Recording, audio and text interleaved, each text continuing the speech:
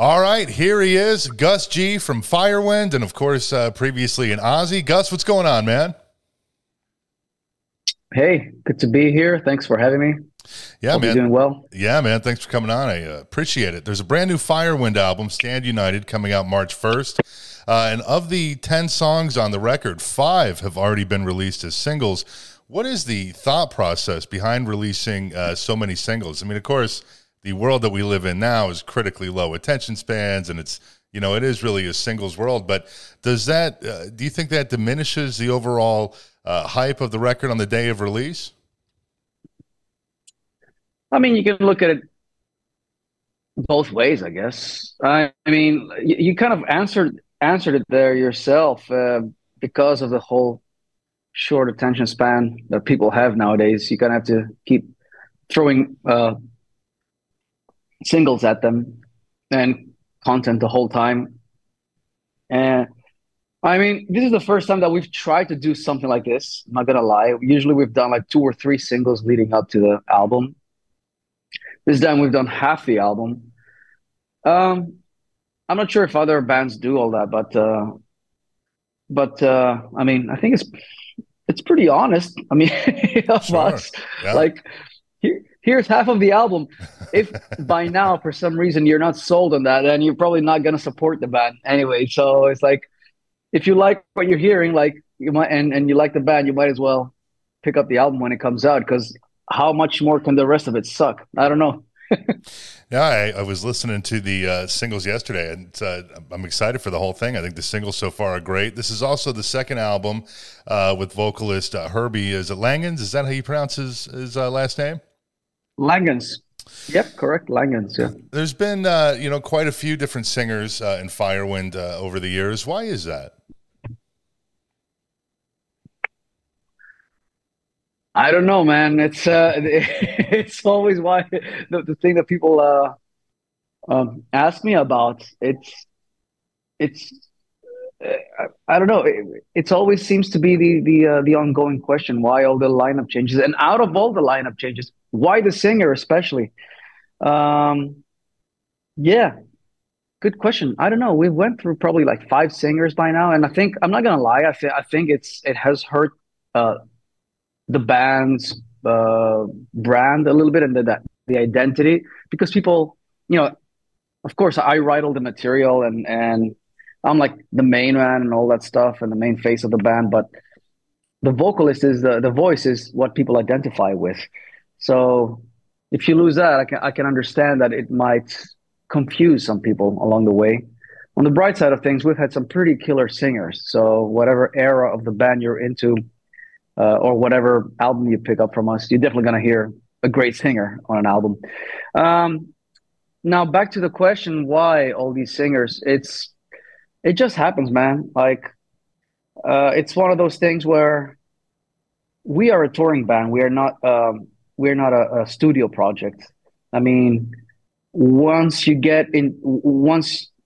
you go into that world, you realize that a lot of people are not made for the road, or they eventually, after a few years, they don't have uh, the same goals as you do. So yeah, you're gonna come across like situations where you might have to part ways with certain members. Uh, I mean, we're not the only band that has gone through lineup changes. But yeah, I think it has to do with the fact that we're just like a hardworking band, and like we tour a lot. We like to tour behind each album we release. Um, and Also, like probably the first couple of singers of the band were because we hadn't even become a touring band. We were kind of uh, like a file exchanging band to begin with.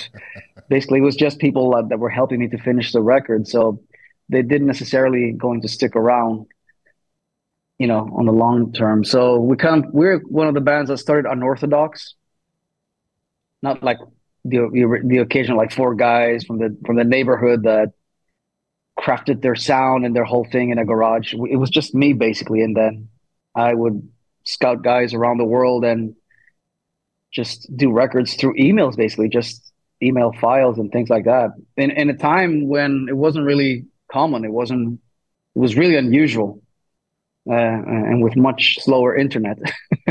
um, so yeah, I think we're kind of band that grew like in the public eye, so to speak.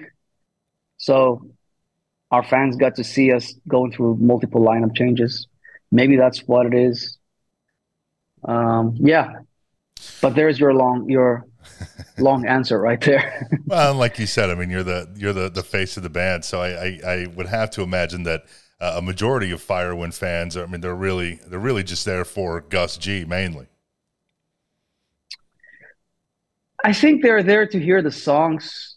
They know that I'm definitely going to be in the band, and I'm definitely going to have uh, a great band with me, no matter what. Um, but I think Firewind fans by now they probably come there to hear specific songs, they or hopefully their favorite songs, or I don't know what they're, but we're a band that by now, like 20 plus years into this, has become a brand. So people have their favorite eras, like our fans have their favorite incarnations of the band or favorite albums and favorite songs. And yeah, I don't think they just come to see me, but they know I'm going to be there, and then they know it's Sure. going to be a good quality show. But yeah, I think they come to see the band. So I want to go back to your beginnings for a minute, because what I find so fascinating is that, of course, you grow up in Greece. You hear guys like Peter Frampton, Al Di Meola, absolutely floored by it. So your dad gets you a guitar, and eventually you end up coming over here to America to attend Berkeley. I think they even gave you like a $5,000 scholarship or something, I was reading. But then you end up leaving just a couple of weeks after starting, because you find out it's really just not for you to be in school anymore. Which is, I mean, Yes, that is correct. I feel like that's, a lot of people's dreams to go to a prestigious school like Berkeley, and then you show up there and you're like, you know what? I just don't think this is quite my thing. Yeah, it might sound like the way you put it. Maybe it sounds like I was some kind of a snobby kid, but the truth is that my family could not afford to put me in college for 4 years, anyways. Like my background is working class family, and it was really really hard for my parents to make it happen for me to come over to the States to to be able to go to Berkeley College. But it was just such an opportunity that I could not miss, And when I came there, I realized that, well, probably I'm not going to be able to afford here like the second year. And honestly, I was not really. I had already been to a conservatory. I had already taken a lot of formal what do you call it, like formal training. So I think right there and then I decided to save on that money, and then just maybe put it into a recording, and then just drop out of school and then try to do something, or may hopefully meet somebody or join a band. And I think that was the philosophy of it, or the mindset behind my decision back then. Yeah, so that's what I did. I think It was halfway through that first semester, I was just like, yeah, see you guys. And it was while you were here in America that you started Firewind, right? But initially, if I read this right, you really just started it so that you could land a record deal as a guitar player, right? So Firewind was just kind of just something so you could have something to submit to labels and stuff. Yeah, basically, I was just making my own demos with some friends that I had met at Berkeley, and yeah, like I named it Firewind because I was a big Uli John Roth fan, and I love his album Firewind from Electric Sun. And at that time, there was no band. It wasn't a band. It was just me, and I called myself Firewind, I guess. and I would just send that to labels, and hoping that I would get some kind of interest from somebody. Yeah. Well, it was also around that time you became involved with a few other bands like Dream Evil, Night Rage, Mystic Prophecy, and then, of course, eventually by 2005, you ended up filling in for Arch Enemy on Ozfest 2005. How did you get that gig? And I would imagine that was probably your first taste of doing something, you know, as big as Ozfest. Yeah, that's correct. I think I had met Michael Amott of Arch Enemy when I was in Sweden. That's where we met. He was recording at Studio Fredman, and I was in a band with a studio owner, Frederick. The band was Dream Evil.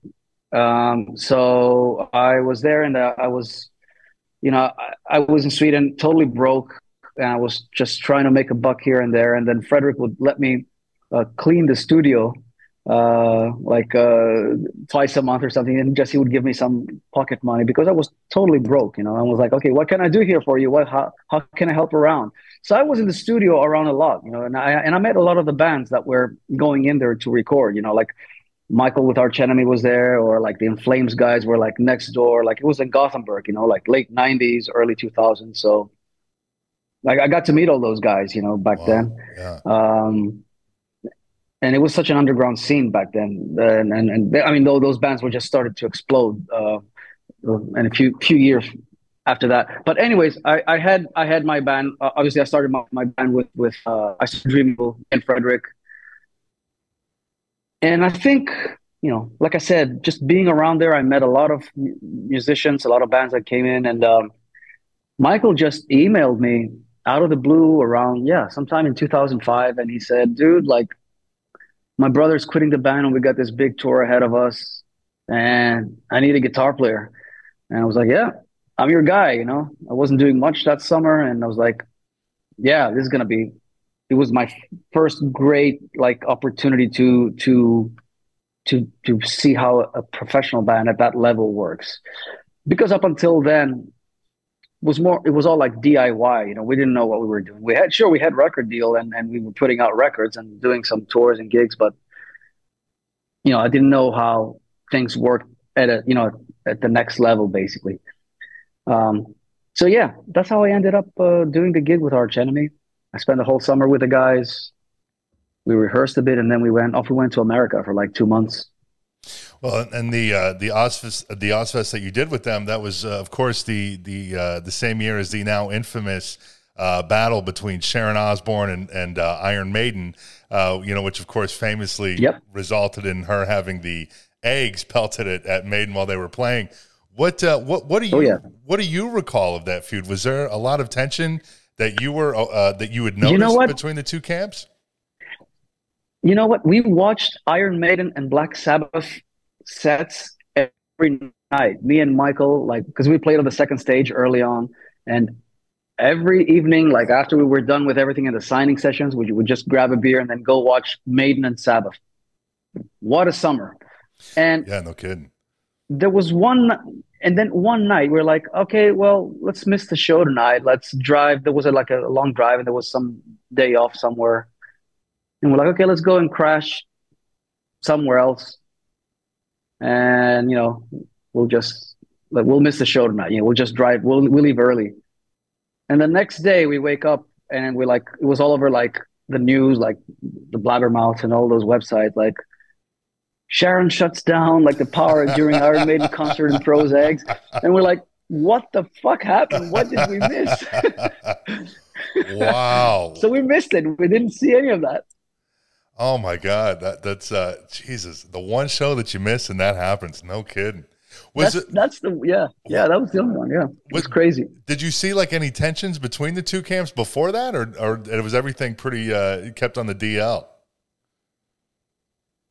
You know, like backstage, you couldn't sense any of that because there were like so many bands parked like backstage and stuff. So the only thing that was kind of strange was that I think Bruce Dickinson went out and he was saying, like, I think he was trying to provoke the audience a little bit. Like he was saying some things like about Sabbath some nights on the mic.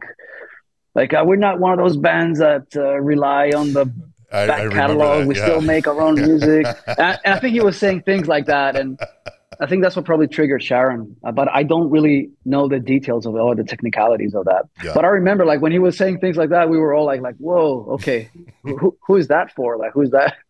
What does he mean? Man, what a thing to have been a part of. That's insane. Well, Black Label Society was also a part of that same Ozfest. And while you're on the road, you read in Blabbermouth or whatever that Ozzy was looking for a new guitarist. So you go down to the production office, you drop off a CD, but ultimately nothing came out of it.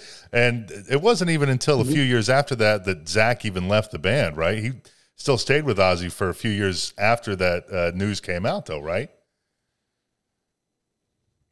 Yeah, I mean, like they had announced something that summer, like we're auditioning guitar players, and I was like, "What's going on? Like Zach is on this tour, like right here. Why is he Ozzy auditioning other guitarists?" And I mean, I thought it was, I don't know, it took a lot of, I didn't dare to even like go and knock on the production office to leave my CD, but I just did it one day. I was like, you know what, fuck it, I'll just do it. Yeah. But nothing happened. He was back in the band. They did like another album. And like out of the blue, like 4 years later, I just got an email. Like I had no idea what was going on. I wasn't even in touch like with what Ozzy was doing. Was he doing another record? Was he doing? I didn't know.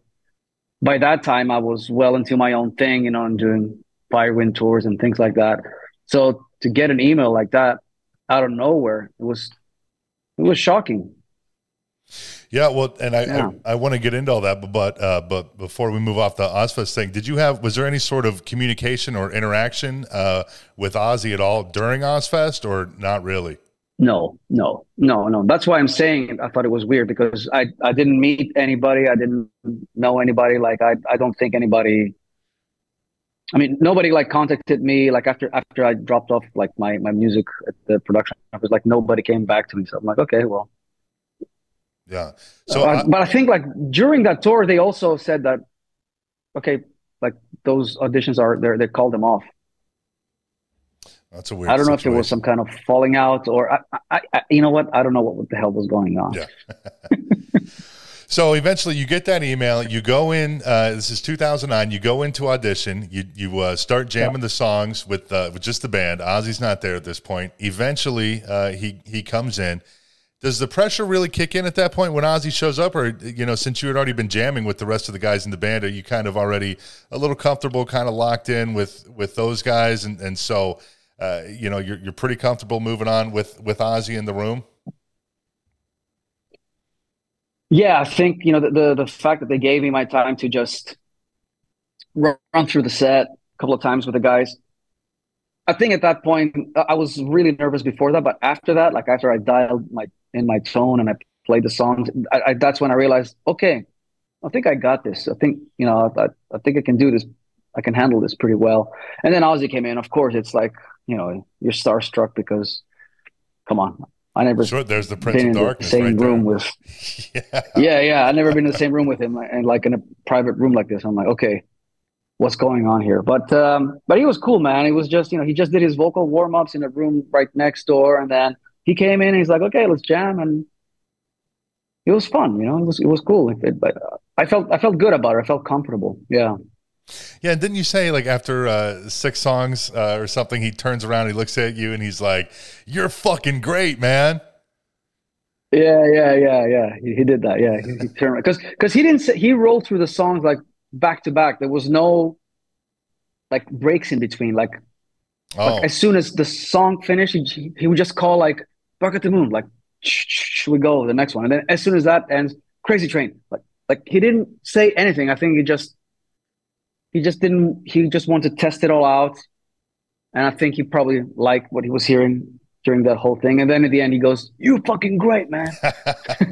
man, what an incredible thing to hear from Oh, Ozzy. So after you guys get done jamming, he and Sharon go into a room, a separate room from where you're recording, and I'm sure you're just or rehearsing rather. I'm sure you're sitting there with what was extreme anxiety. And Tommy Clufettos, who was just a fill-in at that time, I think he was filling in for Mike Borden. He looks at you and he's like, "You got the gig," and you're like, "What do you mean? They haven't even talked to me." And he's like, "What do you think they're talking about?" What's going through your head when he's saying that to you? I mean, are you still like, are you feeling pretty good? Like, oh, I got this in the bag. Or are you like, I don't know, man? no, I think that that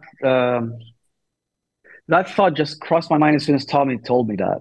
Because at that point I was like, okay, well, that's it. That'll be my story. the my that'll be the cool story that I'll tell my friends back home, and that's it. But then when he told me that, like, you probably got this. Like, why do you think they're in there talking now? And that's when it hit me, and I was like, oh shit, probably something's happening now. Well, and then And your first I gig was with nervous. Ozzy was at the BlizzCon, which is a gaming convention, which is certainly an interesting first gig. And I'd have to imagine that, given that it was maybe a little bit more of an informal setting, not like an Ozzy headline show, I would imagine it's got to take some of the pressure off of being in something so big at the time. Almost like maybe like a relaxed warm up show, since it was part of a convention. Yeah, not for me, man. No. Like, because it just happened. No, because it just happened to be on pay-per-view as well. So Oh, no kidding. So there's a a lot of lot of people people were watching. watching. Yeah. Wow. And I think it was like at least like 6 or 7 thousand people in that room. It was not like a small room. It was like a big gig. Plus the pay-per-view. Like, nobody told Ozzy that it was being televised, because I think he would have gotten stressed about it. Wow. No kid. That's I didn't realize it was on pay-per-view.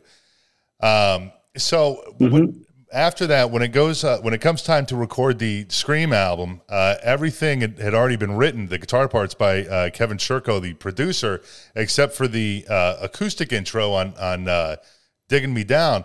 Is it frustrating that, aside from playing on the record, when you are a part of something as big as Ozzy, that you weren't really able to contribute anything to these songs? Or are you just like, fuck it, I'm playing with Ozzy, man, I don't give a fuck? I mean, you can look at it like that if you want to be like that, but you have to look at the positive also. Sure, of course. Like, I get to be on this album and play the guitar, so I honestly, I never really cared. I think other people cared more about that fact than me. Sure. Because I hear that every now and then, like, oh, it's sad he never got to do an album where he wrote stuff with him from scratch. I'm like, yeah, okay, whatever, yeah. It's sad that I'd never got to write Crazy Train either, but I wasn't born then. So, like, you have to focus on, you have to keep the things that actually happened and the opportunities that came, and not the things that didn't happen, or the what ifs. Like, I never really cared much about those things. Well, I think I care about the stuff that is there, the opportunities that are there in front of me, and sure. What's the best thing that I can do for it. Yeah. Well, I know that you, I think you had said before that you and the rest of the band had kind of worked through a handful of songs just during rehearsals on the tour. Obviously, they didn't turn into anything, but did any of the songs that you had written during that time end up turning into anything you ended up putting out with Firewind or on a solo record or anything? Yeah, like a bunch of that stuff ended up on my first 2 solo records. Oh, no kidding. First 3 solo records.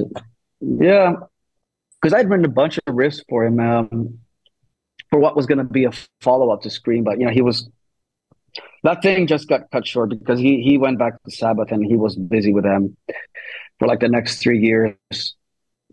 So I still kept playing with him, but it was more like sporadic gigs here and there. Like, whenever he was on a break from Sabbath, we would do like a short run in South America, or like a festival here and there in the States or whatever. But at that point, like, the idea of a new album, it was not really in the cards. So eventually I just collected my material, and some of it got used to it. Yeah. There's a bunch of songs on an album mine called Brand New Revolution, and on the Fearless album, the solo albums, I mean, some of those songs ended up there. When you're a part of something as massive as that was, is the pressure really on for you now that you're being compared to, legends like Randy Rhoads, Jakey Lee, Zakk Wylde, stuff like that? Or are you just kind of like, just kind of stay in my lane and just roll with it? I mean, you always feel that kind of pressure, of course, from the outside, and people will talk, and you have to kind of make a choice how much of that you're going to take into consideration, how much of those comments and opinions you're going to read. Or even if you do read it, it's up to you how much you're going to believe all that. Sure. You can believe that you can believe if you want that you're the best if somebody says so, or you can believe that you're the worst as well. So none of these things is good for your ego or for to do it, because it's not good to think it's not good to think that your shit doesn't stick, but it's also not good to think that if somebody says you suck, like, don't take that too personally either. So like I never cared too much about it. And like of course, the ghost of guitar players past was always there, Of course. and it's definitely a heavy position to be in. But you like it's a challenge, and I thought I decided before I when I got the gig, I'm like, okay, I am going to do the best that I can given the circumstances. Even though I'm a total stranger to this world, I've come from my background was just having my own band and writing my own music. I didn't know anything else. So I said, I'm going to do the best I can,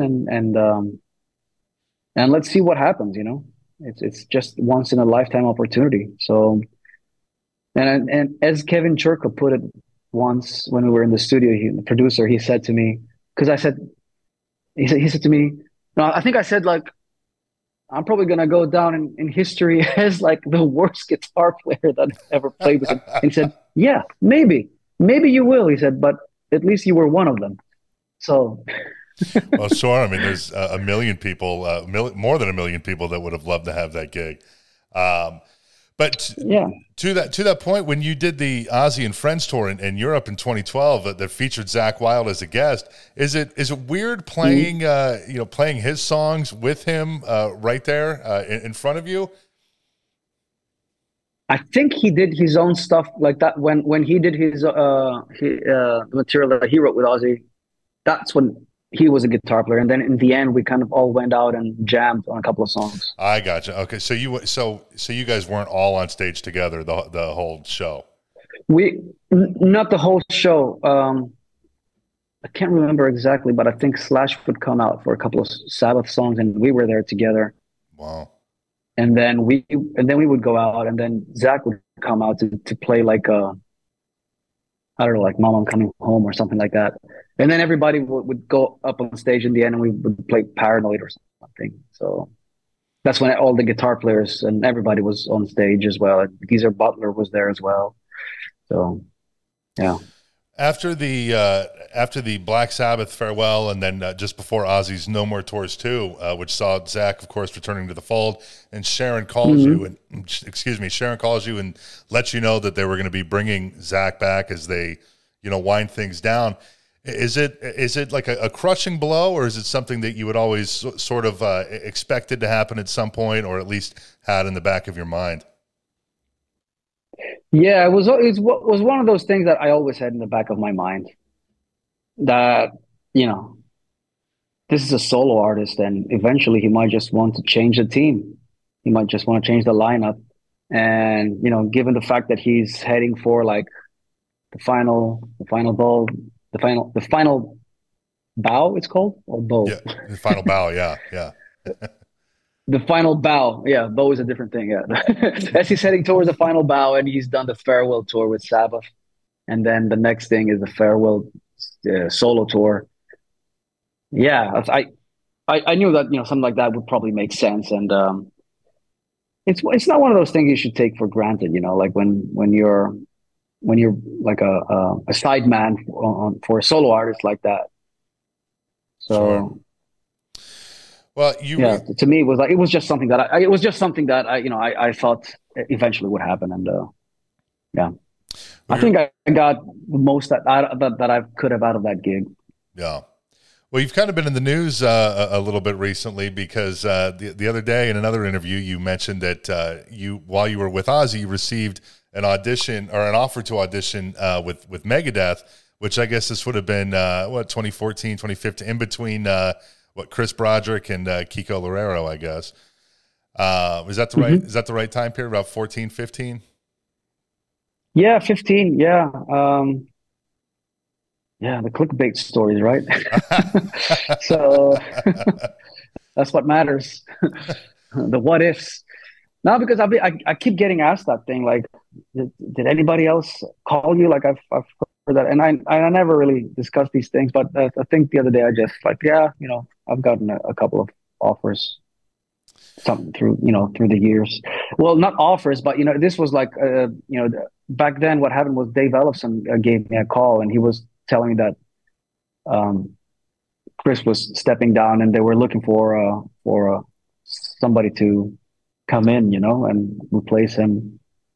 And he said, "With that, he knew. I know you're with Ozzy doing this thing, and so I don't know if David Ellefson was like his role was to scout and guitar players and talk to people and see who was available. Maybe that's what it was. It was just like early stages.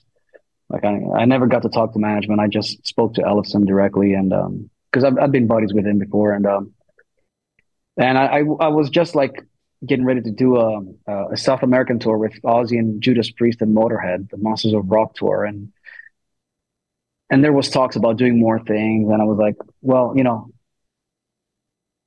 I love Megadeth. I'm a huge fan, but it will probably clash with if this continues or something. And yeah, I don't think like mentally I was ready to just jump ship, do that, and so that was a discussion that just basically didn't go anywhere. And he knew, yeah. So when excuse me, when Kiko left the band a few months ago, did they reach out to you again, or was there never any conversation? Um,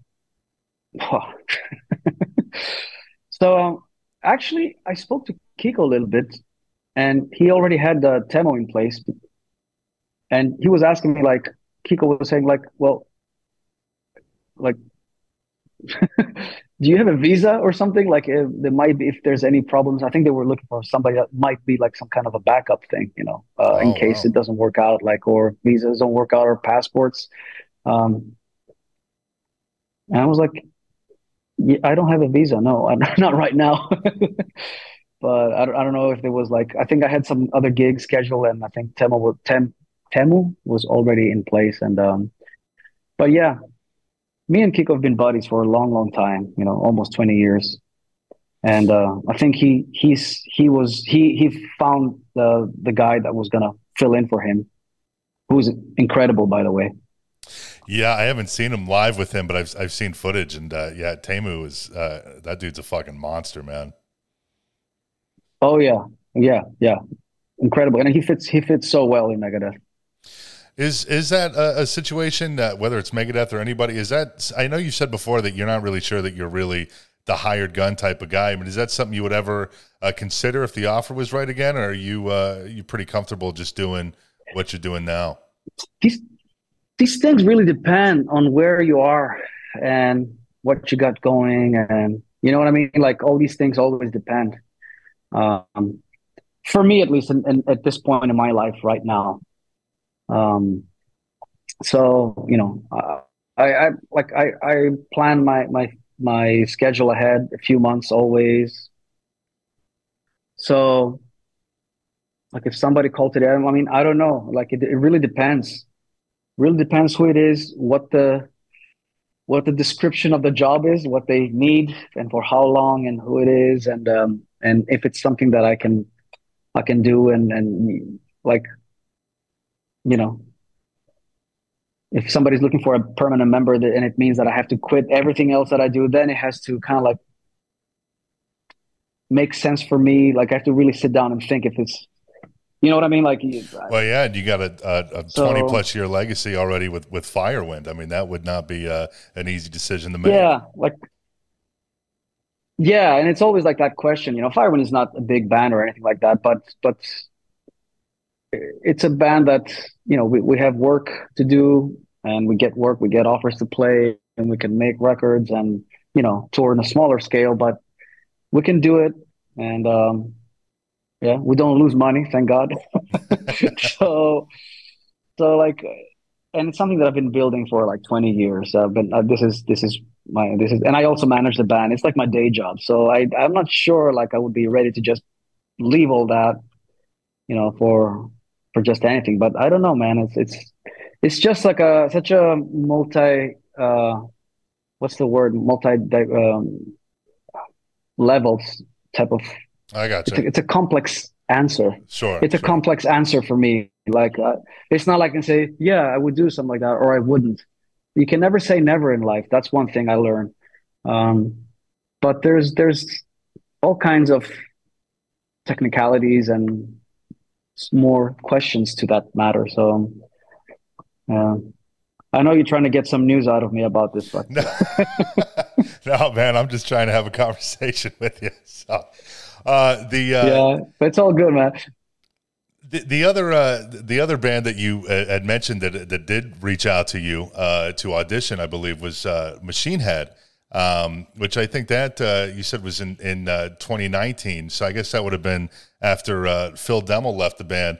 Was that something that you had? Hmm. Is that something that you had considered?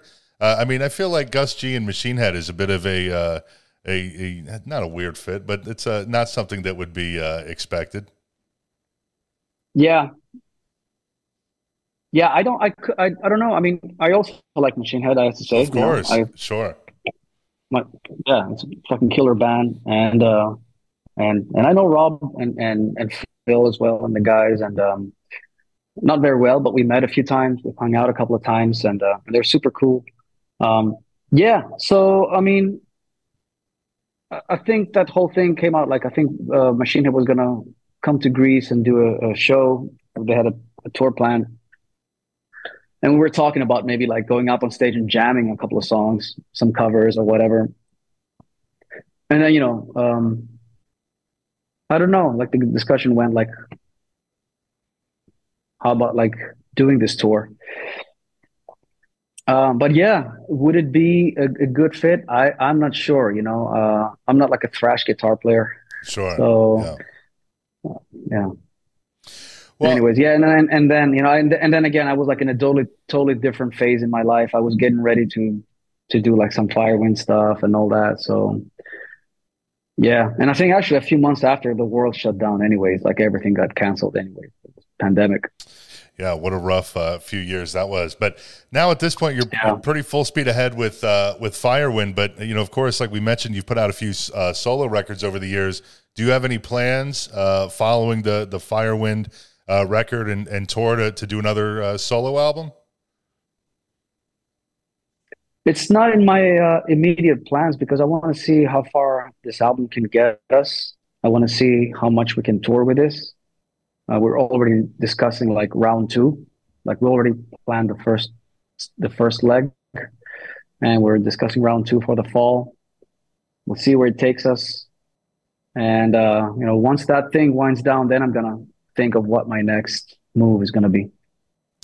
Obviously, being a part of Ozzy brought a lot of awareness to your name. But did it do anything to help raise the profile of Firewind, or not so much? I'm not sure about that. It definitely, I think it definitely helped the brand Firewind to make it more like international, if you like. Sure. I think a lot more people just knew of the name like the next day, so to speak.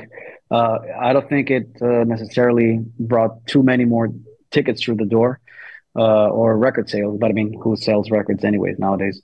No Um, kidding. but yeah, but I mean, I do see, and I do meet fans that come to the shows that they found out about me through Ozzy, and it's always interesting to hear the story and the background of fans, how they first heard about you or your band, and what turned them on to your band. So, but yeah, I think it definitely helped.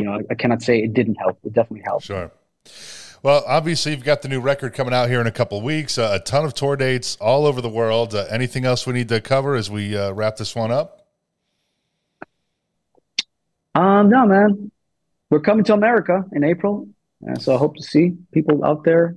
Yeah, this We're going to was be touring with Edge of Paradise and Immortal Guardian. your last tour here was with you were supporting Dragon Force, right? We did Dragon Force 2 years ago, and that was like our first American tour with Firewind in 9 years. So that was a long time, a Wow. long gap. But the band had already been on, like also been on a hiatus for a few years. So that was the reason why we didn't play America for such a long time. Well, I think So all of the dates are available on Firewind's website and probably your own as well, I would imagine. yeah, everything is up online, on our socials, the website, our Bands in Town page. You can find all the exact dates and the tickets and all that stuff. And yeah, we're gonna be doing 20 cities, so hopefully we'll see a lot of you people out there. It's gonna be a good one. I'm looking forward to it. Well, make sure you check out the brand new Firewind album, Stand United, when it comes out on March 1st. Gus, thanks so much for coming on, man. Really, really appreciate you taking the time. Thank you. Have a good one.